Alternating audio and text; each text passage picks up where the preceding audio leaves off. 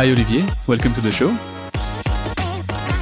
The reason I work in the water industry, being very transparent and almost naive, is I wanted a job that gave me opportunity to travel and opportunity to discover different things. So when it was time to pick a career, I just looked at what are the French major companies doing. I saw a big strength in the water industry with those companies, and I said, okay. I am a business developer within Georg Fischer Piping System, focusing on water network performance. So basically, how do we work with our clients to have better tools and more efficiency?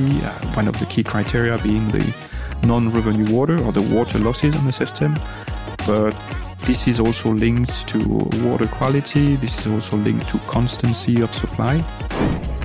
One thing about Africa, it's at the same time very different and has this level of complexity, but on the other end, very transparent.